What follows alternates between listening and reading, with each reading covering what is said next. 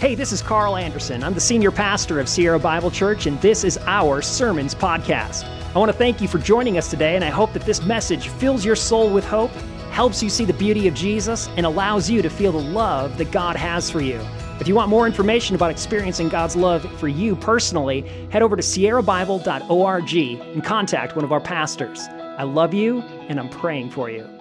Well, good morning and welcome to Sierra Bible Church. Before we get into the Word, let's just give a thankfulness to God for the craftsmanship of Brad Bakel, a brand new podium here for us. So go ahead and give him a round of applause. Give God a round of applause for Brad's craftsmanship. Did an excellent job. 5 years ago when I first came to Sierra Bible Church, I had in mind a vision of a pulpit, and none of them met my standards. I said, I'm not just going to settle for just any rickety thing here. I need a permanent pulpit that's going to be where I'm going to be able to exposit the Word of God week after week. And I don't just want anything. So we used a music stand for a long time. Then we took one of the classroom ones for a while. And then it was 2 years ago, I believe, that I found this design. I was like, that's it. That's the one that we need. And then I saw the price tag on it. I was like, no, that's not the one that we need right now. But as over the course of the last couple of years, Brad, I think just the last 6 months, said, hey, let me design and make a pulpit for you. You got any ideas? And sent him over the picture, and a couple of weeks later, here it is. Poof. And so thanks, Brad, for making the pulpit. I love it, and I hope you do as a congregation as well. But more important than just the design and the craftsmanship of the podium and the platform is the design of the Word of God that emanates from it. Amen? So if you are here with us, we are just going to be in one particular verse this morning.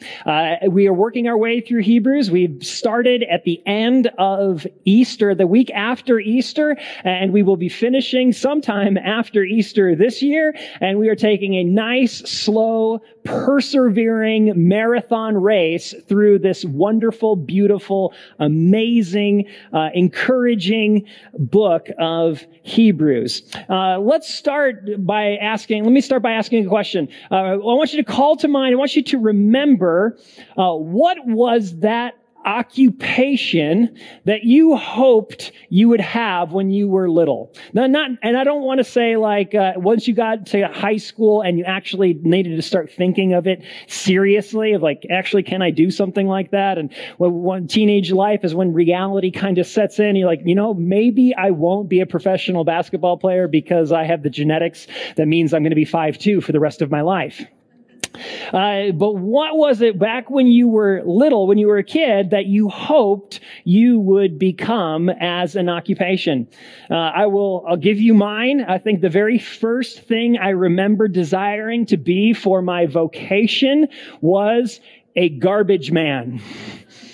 The garbage truck would go through my neighborhood, this huge, massive garbage truck. And back in the day, when I was little, the garbage men actually got to ride on the back of the garbage truck. They would get off, they would throw the garbage in the back of the truck, and then you would actually be able to see the huge truck come smashing down on the garbage. And I thought that was the coolest thing ever. You just get to see day after day, all of the garbage just gets smashed and compacted year after year.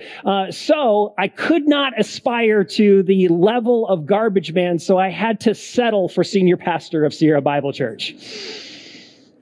But I hoped to become a garbage man when I was 5 or 6 years old. It is so fascinating to me the way that we use the term hope today. Usually when we talk about hope, it is rooted in a future reality that may or may not happen. It usually denotes something like an optimistic wish about the future. I hope my kids will get good grades. I hope that my marriage will stay nice and united. I hope that I get a raise or a promotion at work. I hope that the 49ers do not mess things up this afternoon when they are playing. I even forget, who are they playing? That other team. Shows how much I followed football this year. When we talk about hope, usually it is desiring an optimistic wish for the future. But that's not the way that the author to the Hebrews talks about hope. And as we have been working our way through the book of Hebrews, the author has given a detailed exposition about who Jesus is, what Jesus has accomplished, and now, like a good pastor, he's moving into application. He's moving into, if this is true about who Jesus is and what Jesus has done, if he truly is a better priest who offers a better cleansing sacrifice for his people, therefore, let us do these three things. Last week, we started with the first thing. Since, therefore, we have confidence to approach God, therefore, let us approach God with confidence. That was the message last week. And now we see the second exhortation that the author to the Hebrews wants to give. And next week, we are going to hear the third exhortation that he desires to give. Last week, he wants to instill confidence inside the hearts and lives of believers so that they know they can approach God with confidence. He will not reject people who seek him through the person and the work of Jesus. That is his desire. And now he wants to give a second exhortation that is grounded in a secure spiritual reality that cannot be revoked. He gives one command that's grounded in one truth. And the command is this: let us hold fast to Christian hope. Let us hold fast to Christian hope. And this is grounded in one spiritual truth that the author to the Hebrews desires to unpack for us. He begins his exhortation by saying this: let us hold fast. Hold fast is the Greek word katechumene. Everybody say katechumene. You go, it sounded like you were in the dentist. It had mothballs in your hair. Mothballs. No, you don't put mothballs in your mouth. You put mothballs in your closet, right? You put the cotton balls. Thank you. You put cotton balls in your, you put cotton balls in your mouth. And it sounded like catechumen. You can almost hear what the word catechumen means, especially if you've been around church circles for a long time. Catechumen means hold fast to sound doctrine, or hold fast to the truth with the understanding that the truth is to be applied to people's lives. Now I'm a seminary trained pastor. I went through 3 years of rigorous Bible study and theological studies in a higher education theological institution. I absolutely loved it. For 3 straight years, I got to drink from a fire hose of constant barrage of higher learning, where I just got to drink in theological truth and biblical exposition after biblical exposition. It was genuinely overwhelming, and I loved every single second of it. We would be in class we would be translating from the original Greek, the entire book of Colossians over a semester, and translating it into normal vernacular English. And we would be able to make our own personal translations of the Bible. You can see why some seminary students go off in a very dark path, because they make their own translations of the Bible. But we were able to translate the entire book of Colossians from Greek, and I absolutely loved it. But do you know what happened in some of those classes? We would be so deep in the theological truth of the scriptures and be drinking in all of this understanding of what God's word says that we could leave the entire class without one word of application to our souls. What it did is it made Christians and even pastors with really large theological heads who understood a lot of Bible doctrine. And that's what the seminary is good for. It's good for understanding doctrine and understanding deep truths and theology about God. But it's good for content and information.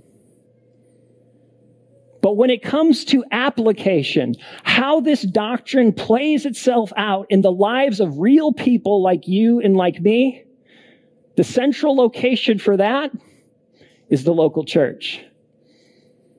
While the seminary may be great at theological exposition, it is the local church who makes experts and disciples of Jesus.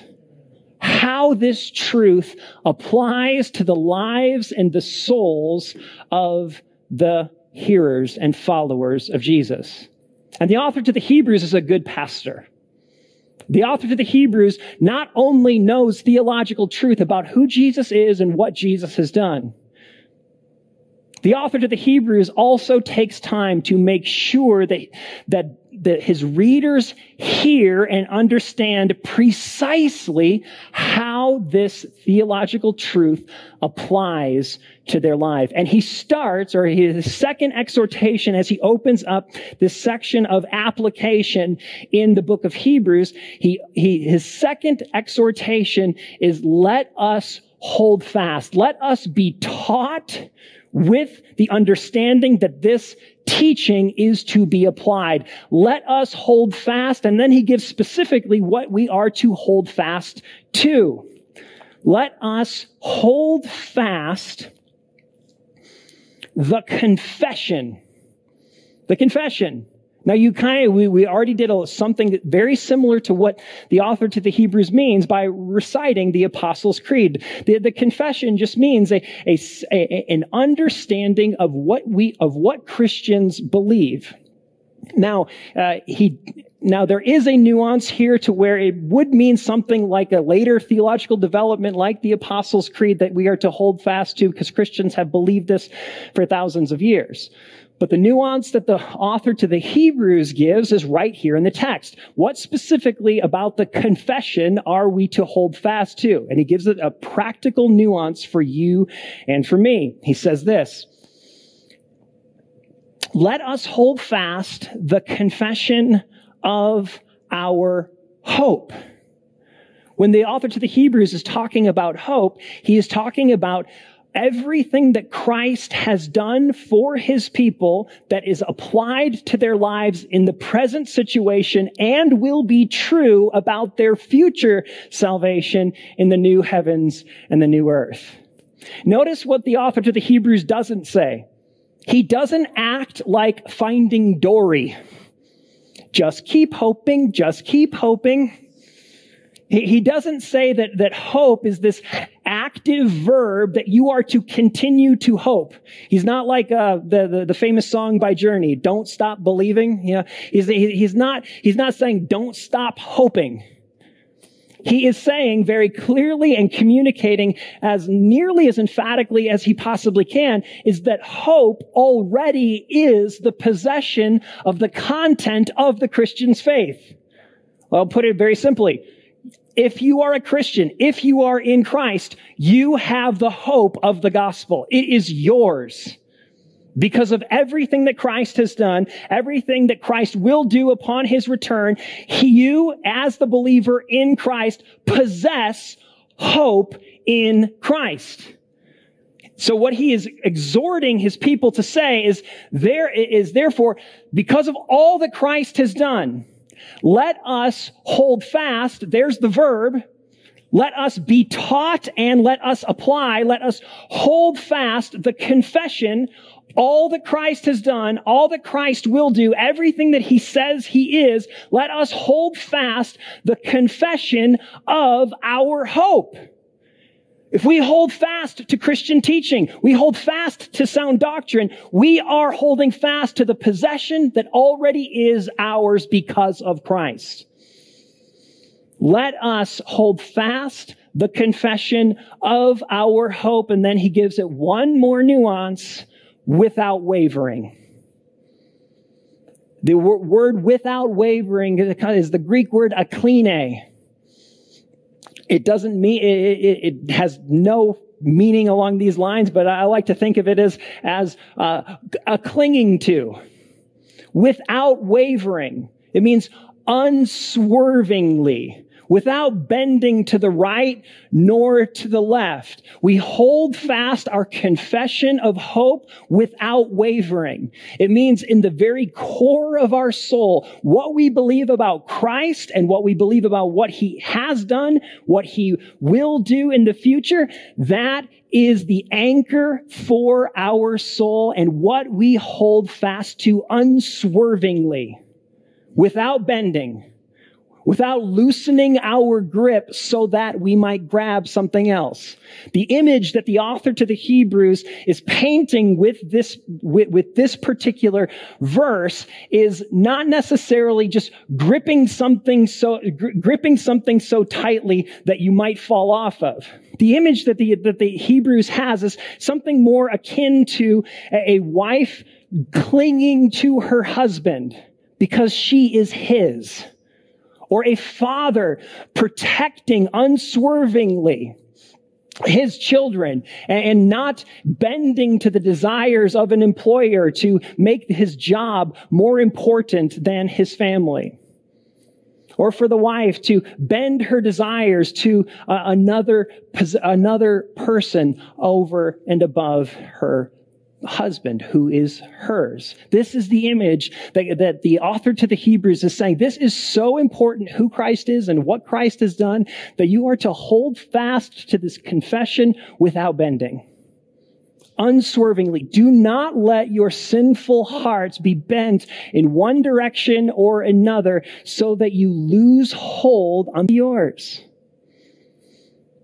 And the same problem that was happening in Hebrews in the first century is very similar to the problems that are happening today. Where self-professed Christians are losing or abandoning or loosening their grip on the hope that is already theirs because of the intrigue of other hopes that are promising and preaching other gospels. It was happening in the first century. Go down a little bit farther in Hebrews, and we see the contextual situation, the real life setting and situation that he was writing to the Christians in the first century. Now, Christianity in the first century was not the majority religion. It was not the majority faith. It was considered by the culture at large to be a Jewish sect. And at some point throughout the first century, the culture turned on Christians and they persecuted them. So when the believers who are receiving the word from from the author to the Hebrews, he has an understanding of where they were at, that they received the word with joy. They became Christians and they lived out those implications, but life was getting hard. Look at what happens down in verse 32. Recall the former days, after you were enlightened, when you endured a hard struggle with sufferings. Verse 33, sometimes being publicly exposed to reproach and affliction, and sometimes being partners with those so treated. He's understanding their situation of the people are standing against you because of your faith. You're suffering unjustly because of your hope that you have, and you're holding unswervingly to the hope that you have in Christ. But look at how their hope applied itself when they first became believers in verse 34. For you had compassion on those in prison. Christians were being thrown in jail. Said, my brothers and sisters are in jail. I'm going to do what Christ would do. I'm going to go visit them. For you had compassion on those in prison. You brought them food. You brought them drinks. You brought them nice, I'm with you cards. And look at what they did. And you joyfully accepted the plundering of your property. You knew if you go public, if you go visit other Christians in the jail and you go understand and you go minister to them and show compassion on them, you're going to go public. And they're going to come against you. And you joyfully accepted the plundering of your property. How could they do that? Verse 34 continues, since you knew that you yourselves had a better possession and an abiding one. Isn't that beautiful? Sure. Let goods and kindred go. This mortal life also, the body they may kill. God's truth abideth still. His kingdom is forever. Let's go visit our brothers and sisters. What can they do to us? Take away our material possessions?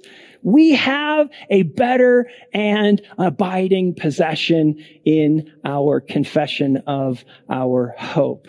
And then he gives the application. So what does that mean for them struggling and suffering in present tense? Verse 34:5. Therefore, don't throw away your confidence. Their material comforts are being plundered. They're suffering unjustly. Therefore, do not throw away your confidence, which has a great reward, for you have need of endurance, so that when you have done the will of God, you may receive what is promised. They endured the hard struggle. They continued in the faith, and the author to the Hebrews wants to continue to encourage them. One of the largest contributions to Christians today, abandoning their hope in the gospel, abandoning the possession that they have in the gospel and the hope that they have in Christ, is the loss of cultural privilege for being a Christian.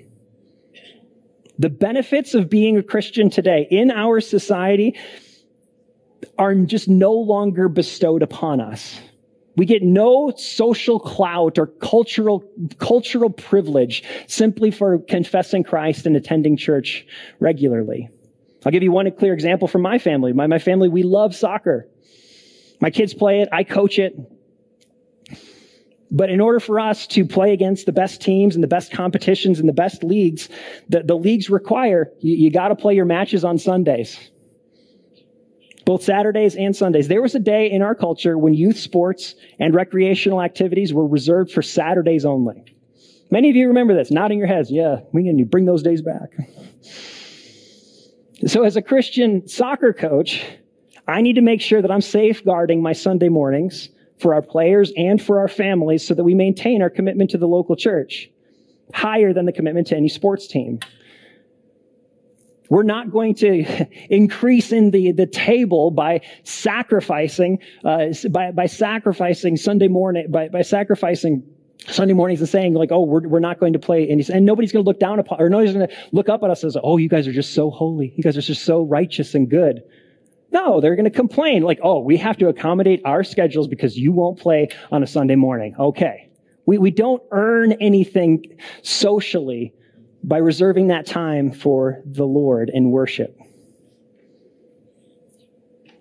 These dynamics, they're playing themselves out in thousands of ways throughout our culture. Christians today, we receive no special treatment from our culture simply from being followers of Jesus.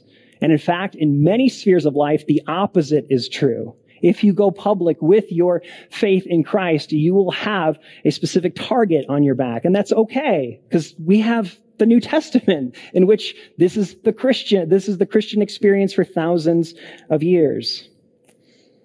So when we hold fast to our confession in Christ, we have to understand that other people in our society and in our culture are not just simply going to bless us now because we hold fast to our hope. But that's okay. That's not the confession of our hope that we believe. Like, oh, we're going to believe in Christ because that means we are going to be blessed by our society. That's not what we believe. That's not the confession of hope. In fact, our confession of hope in Christ means that we follow after Christ, which means that probably suffering will come along with that as we follow after him. And which means if we are to hold fast to our confession of hope, that means we don't bend our desires to worldly comfort and worldly privilege if we are genuinely followers of Jesus. But bending our desires towards worldly comfort or societal privilege, it's not the only way that we can bend our desires and lose our grip on the possession that we have in the hope of the gospel. There are many Christians today, self-professed Christians today, who are bending the confession of their hope to sexual desire. The human heart has bent itself in deviant forms of sexuality from the very, very beginning of humanity. Lamech in Genesis chapter 4. Just a couple of generations after Adam. In chapter 4, verse 19. Just a few generations after Adam and Eve, the scriptures tell us Lamech took 2 wives. It should not surprise us then, if this is the proclivity of the human heart from the very beginning, that the human heart will bend its desires and come up with all sorts of ways to taint God's image through sexual expression. So what does the lie of sexual expression tell us today? Well, it says, if we hold fast to our confession of hope in the free expression of our sexual desires, our unhindered sexual desires, we will live a self-fulfilled life. Therefore, we can't hinder any sexual desire that we have within us. And if we deny ourselves of sexual pleasure, we won't be able to live out our true and genuine identity. But holding fast to Christian hope tells us that we are intricately designed by a good Creator. It tells us that the Creator loves us, and He designed us to share His goodness with His people through properly ordered sexual desire. And on this side of Eden, every single person in this room is disordered. Every single one of us is broken in this particular area. Every person has had deviant sexual desires, and every person needs to be redeemed from those desires. The hope for the Christian isn't that we just get to express our sexuality in any way that our sinful hearts desire. The hope for the Christian is that Christ died for the ungodly desires of our hearts, to cleanse us and to redeem us and to transform us back into the image of the Creator that He originally designed us to be. That is our hope. Hebrews 13 puts it this way: let marriage be held in honor by all. Let the marriage bed be undefiled, for God will judge the sexually immoral and the adulterous. One of the ways in which Christians express their hope in Christ, hold fast to their hope in Christ, is patterning their sexual desires after God's original design. And this means, in order for Christians to hold fast to their hope, we don't bend our confession to the worldly hope of unhindered sexual expression. Third, there are Christians who are abandoning their hope, their Christian hope, for the worldly hope of political power. It's a bending of the Christian confession to somehow attain some level of of political power. Christian hope tells us we are sojourners here, and we're citizens of heaven, longing for a country that is to come and a kingdom that is not yet fully realized. Worldly hope says, place your hope in a political party. We will fix everything, both now and moving forward into the future. And if we place if we hold fast to our confession of political hope in a particular political party, we are bending to the desires of our sinful hearts. And both major political parties preach a gospel of hope. If you trust fully in them, this is the realization of the hope that your soul will find. And this is straight from the Republican Party's platform. It says this: Republicans believe in liberty, economic prosperity, preserving American values and traditions, restoring the American dream for every citizen of this great nation. As a party, we support policies that seek to achieve these goals.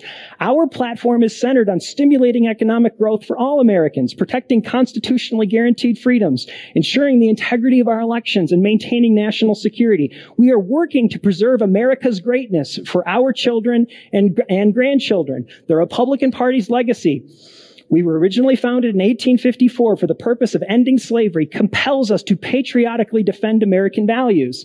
As the left attempts to destroy what makes America great, the Republican Party stands in the breach to defend our nation and our way of life. This is the gospel of worldly hope in American values. That's not Christian hope. That's not the Lord Jesus sitting on a throne, ruling and reigning over all nations, all tongues, all tribes forever and ever.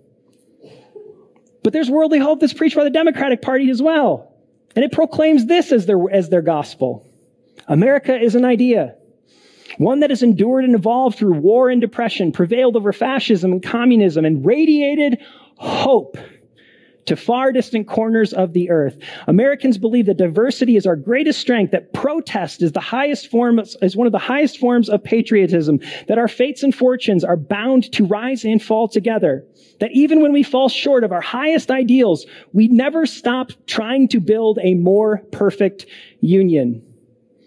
Again, it's worldly hope in a political party. If you buy in fully to what we are selling, then you will realize the highest ideals of American patriotism.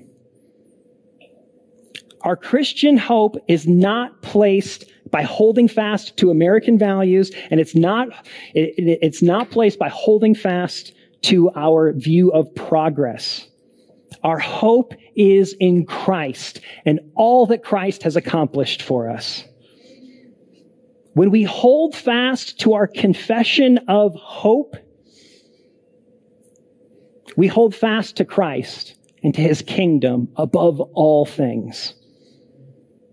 There will be a day, brothers and sisters, when the United States of America is just a tiny, tiny dot on the timeline of eternity.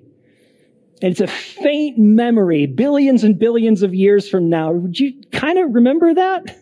Oh yeah, but there's just been trillions of years since that nation rose and fell that I barely even remember it. But Christ and his kingdom will endure forever. Forever.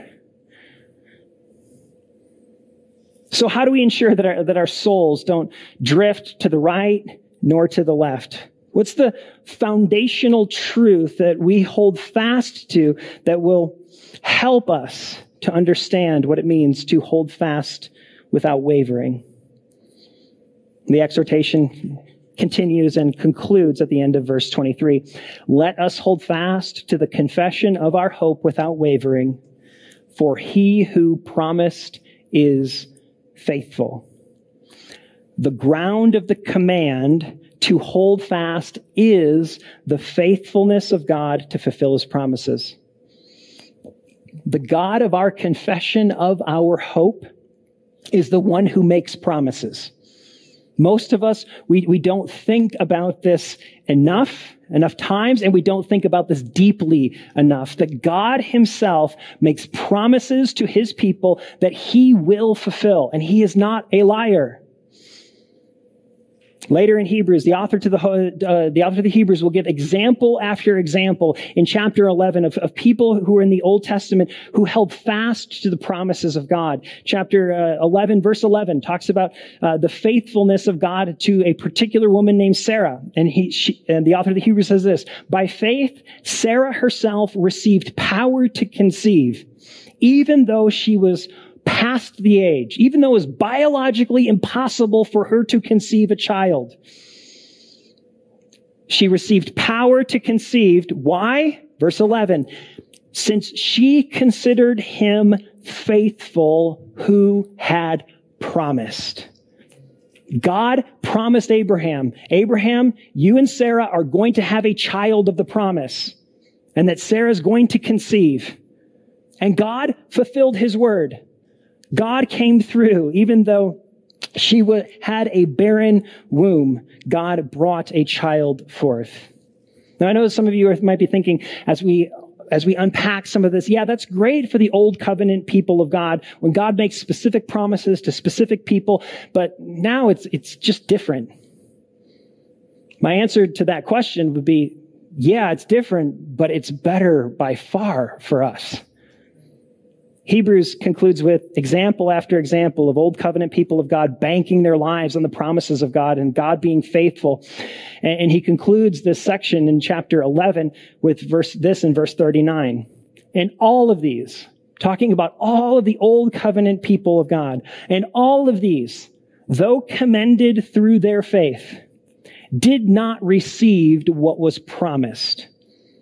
They received minor foretastes of the big promise that God had made, but they did not see the fullness of the realization of his Son becoming flesh and dwelling among his people. They did not receive the fullness of the promises of God manifest in the person of Jesus Christ. Since, he continues in verse 39, since God had provided something better for us. Now he's including us New Testament Christians along with them. That apart from us, they, the Old Testament believers, should not be made perfect. The fulfilling of God's promises in Christ, made long before you or I were ever born, being made perfect through his sacrifice and his cleansing of our faith. What that does is it unites his past work with our faith in his future work, and together we are made perfect in Christ in the fulfillment of all of his promises in both the new heavens and the new earth. You will not find a more sure promise and one who is able to fulfill their promises more than God in Christ. Think about all of the promises that are made to people.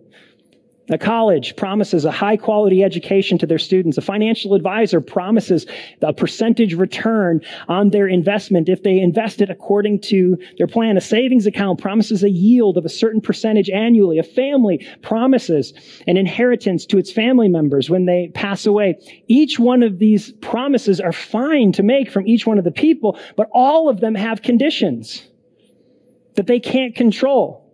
The college might have faculty that resigns and diminishes the quality of their education. The financial advisor's plan to might not foresee certain external factors that have bearing upon the market and allow for the finances and the potential plan to be squandered. Family members might fight and rewrite their wills before dying. But the promises of hope in the gospel are unwavering. And as we hold fast to our hope in the gospel, we will find that the promises of God and the faithfulness of God are holding fast to us. Let us not bend as we hold fast the confession of our hope, for he who promised is faithful.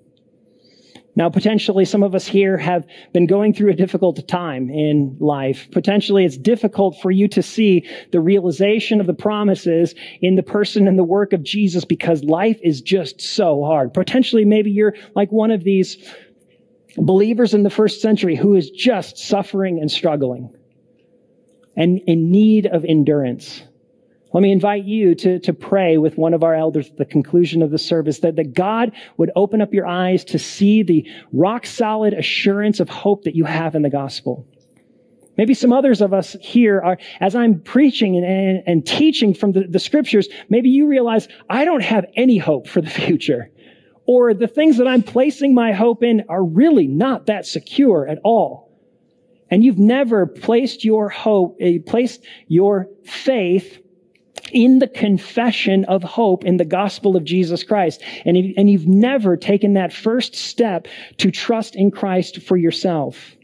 Let me invite you to also pray with one of our elders at the conclusion of the service, and that you might be able to see with your spiritual eyes the hope of the gospel and the rock-solid assurance that your soul craves can be found in the person of Jesus.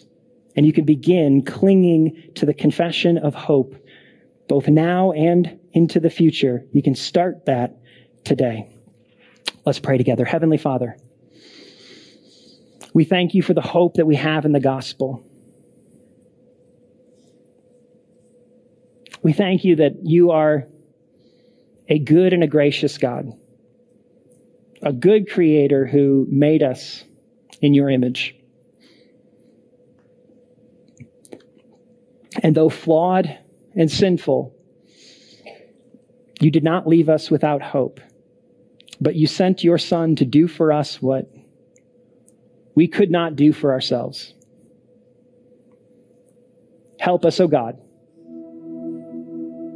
To not just have a confession of hope that we understand intellectually, but to have a confession of our hope that we cling to unswervingly as it applies in every area of our life. God, I pray for people here without hope or misplaced hope. God, I pray that you would reveal yourself and the goodness of your mercy and your grace to people in this room, that they might cling unswervingly to the confession of our hope, potentially even for the very first time. Help us, O God, to not bend to sexual desire, to not bend to political power, to not bend to comfort or worldly privilege, but to place our hope fully and finally in the person and the work of your Son. In whose name we pray. Amen.